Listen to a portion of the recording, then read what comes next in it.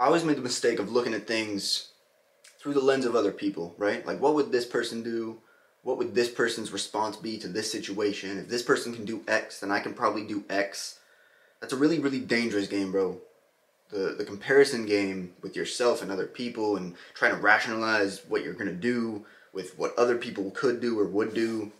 Very, very dangerous game, bro. Everything in life, every decision that you make is really just about what it means to you. Everything you partake in is about what it means to you. Everything you don't partake in is about what it means to you, right? Like, it's about how it fits in your life, what it means in relation to the things you've experienced, the values you hold for yourself, the standard you want to hold yourself to. That's really what matters. It's not about what other people would say, it's about what you say about yourself and the decisions that you're making. For example, like, bro, if someone came to me and was like, dog, no alcohol for a year, I would say, all right. Like, I have no issue with that. And then I could go to parties, I could go to any, like, I could be in any situation, people could be handing me drinks and shots and be like, oh, bro, peer pressure, all of it. I could just be like, no. Like, I do that now.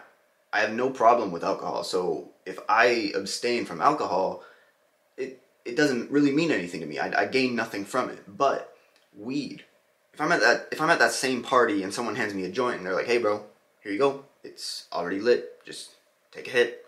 It'll take a lot for me to not be like, give me that shit, bro. Like, it's so fucking difficult for me to not smoke weed when it's right there. It's been something that I turn to for comfort. It's been something that I turn to for creativity.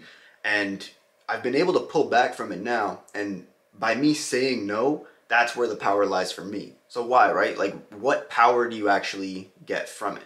Well, first, it's trusting yourself. That one is huge. So when you tell yourself, no, I'm not going to indulge in this vice that I have, and you actually don't indulge in that vice that you have, you go to that party and you're like, I'm not going to smoke weed tonight, and you don't smoke weed, or you go to the grocery store and you're like, no, I'm not going to buy that food today, and you don't buy that food, that's a win. But you go to that same party and you're like, no, I'm not going to smoke weed, and then someone hands you a joint and you say, one hit can't hurt, and you take that hit, that's a loss. And with both of those, if you don't indulge in what you say you're not going to indulge in, you trust yourself more. You say, okay, I can trust myself. When I say I'm not going to do something, I'm not going to do it. So you got trust, right? And then there's discipline. With discipline, discipline's a skill. Just like any other skill, just like anything else that you have to practice discipline. On a day-to-day basis, you have to constantly be like chipping away at, like, okay, today, this is how I'm going to practice discipline. This is how I'm going to practice discipline. If you don't daily, like, consistently practice discipline, it fades. It's something you have to build up and then continue practicing to keep it.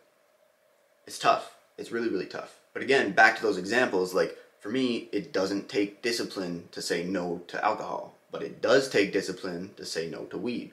So for me, when I'm looking for things in my daily life to be able to build up that discipline, weed is where I'll turn. Food is where I'll turn. It takes a lot of discipline for me to be walking through the store when I'm hungry as shit because I'm on a calorie deficit and I'm looking at wings and pizza and ice cream and fucking donuts. Bro, those 4 foods,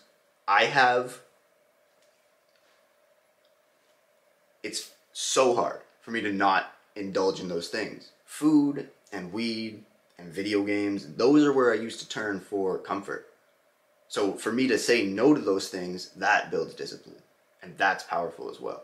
Now remember, it's about what it means to you, okay? So when of course, like, for me, sticking to my word when I say, oh, I'm not going to smoke weed, or oh, I'm not going to eat that junk food, or oh, I'm not going to play video games. Yeah, it lets me trust myself because I can be like, oh, I said I'm not going to do this thing. I didn't do it. Great. Now I can trust myself moving forward. Next time I say I'm not going to do something, I won't do it, and that'll build more trust, right? Builds discipline because I'm turning down my vices. I'm saying no. But the third thing is it allows me to overcome adversity, right? Whenever I feel that urge, right? I feel that urge to indulge, or I have the option to indulge, and I choose the other way, and I choose my conscience, I choose my word, I choose what I know for me is right for me, that allows me to overcome adversity. And that's also super, super powerful. And so with overcoming adversity, just like with discipline, it's a skill. It's a perishable skill. It's something that you have to practice over and over and over again every single day, day in and day out. Perseverance, being able to persist in those moments where you're struggling something internally. That's super powerful. So if we take this one step further, what's the best way to do that? It's to actually look for those moments. Look for those opportunities in your daily life where you can practice overcoming adversity. You stay focused. You stay locked in. You wait for those urges to come up. You wait for them to start pecking at you. You're like, bro, it's just some wings. It's just meat. It's protein, bro. It's like, bro, just buy one pre-roll. What's the problem? You buy one pre-roll, you smoke it, it's gone, and then you don't have any more to indulge in. You'll be fine.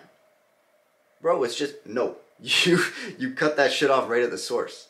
That's something you have to look for constantly. Strength is hidden in all those little moments where you can choose what you know is right for yourself. And so how do you make that decision? How do you know what's actually right for yourself? The best guide for that is regret. What is the decision that you won't regret afterwards?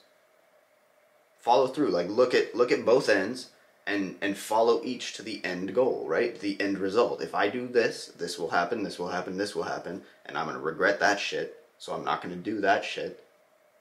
Or, if I do this, and I do this, and I do this, I'll be proud of myself, I'll look back, I'll say, wow, I just grew. I'm going to do that shit.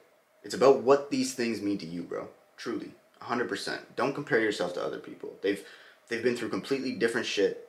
They see things completely differently than you. They respond to different situations in different ways. They have different vices. Focus on yourself and focus on, like, assign meaning and assign power to overcoming your own vices. And then do that shit every single day. Every single day, day in and day out. That's how you become worthy of what you want. You take the actions that you won't regret and you do that shit every single day. I hope this helped you in some way. I really appreciate you listening or watching. Take care. I'll see you on the next one, bro. Peace.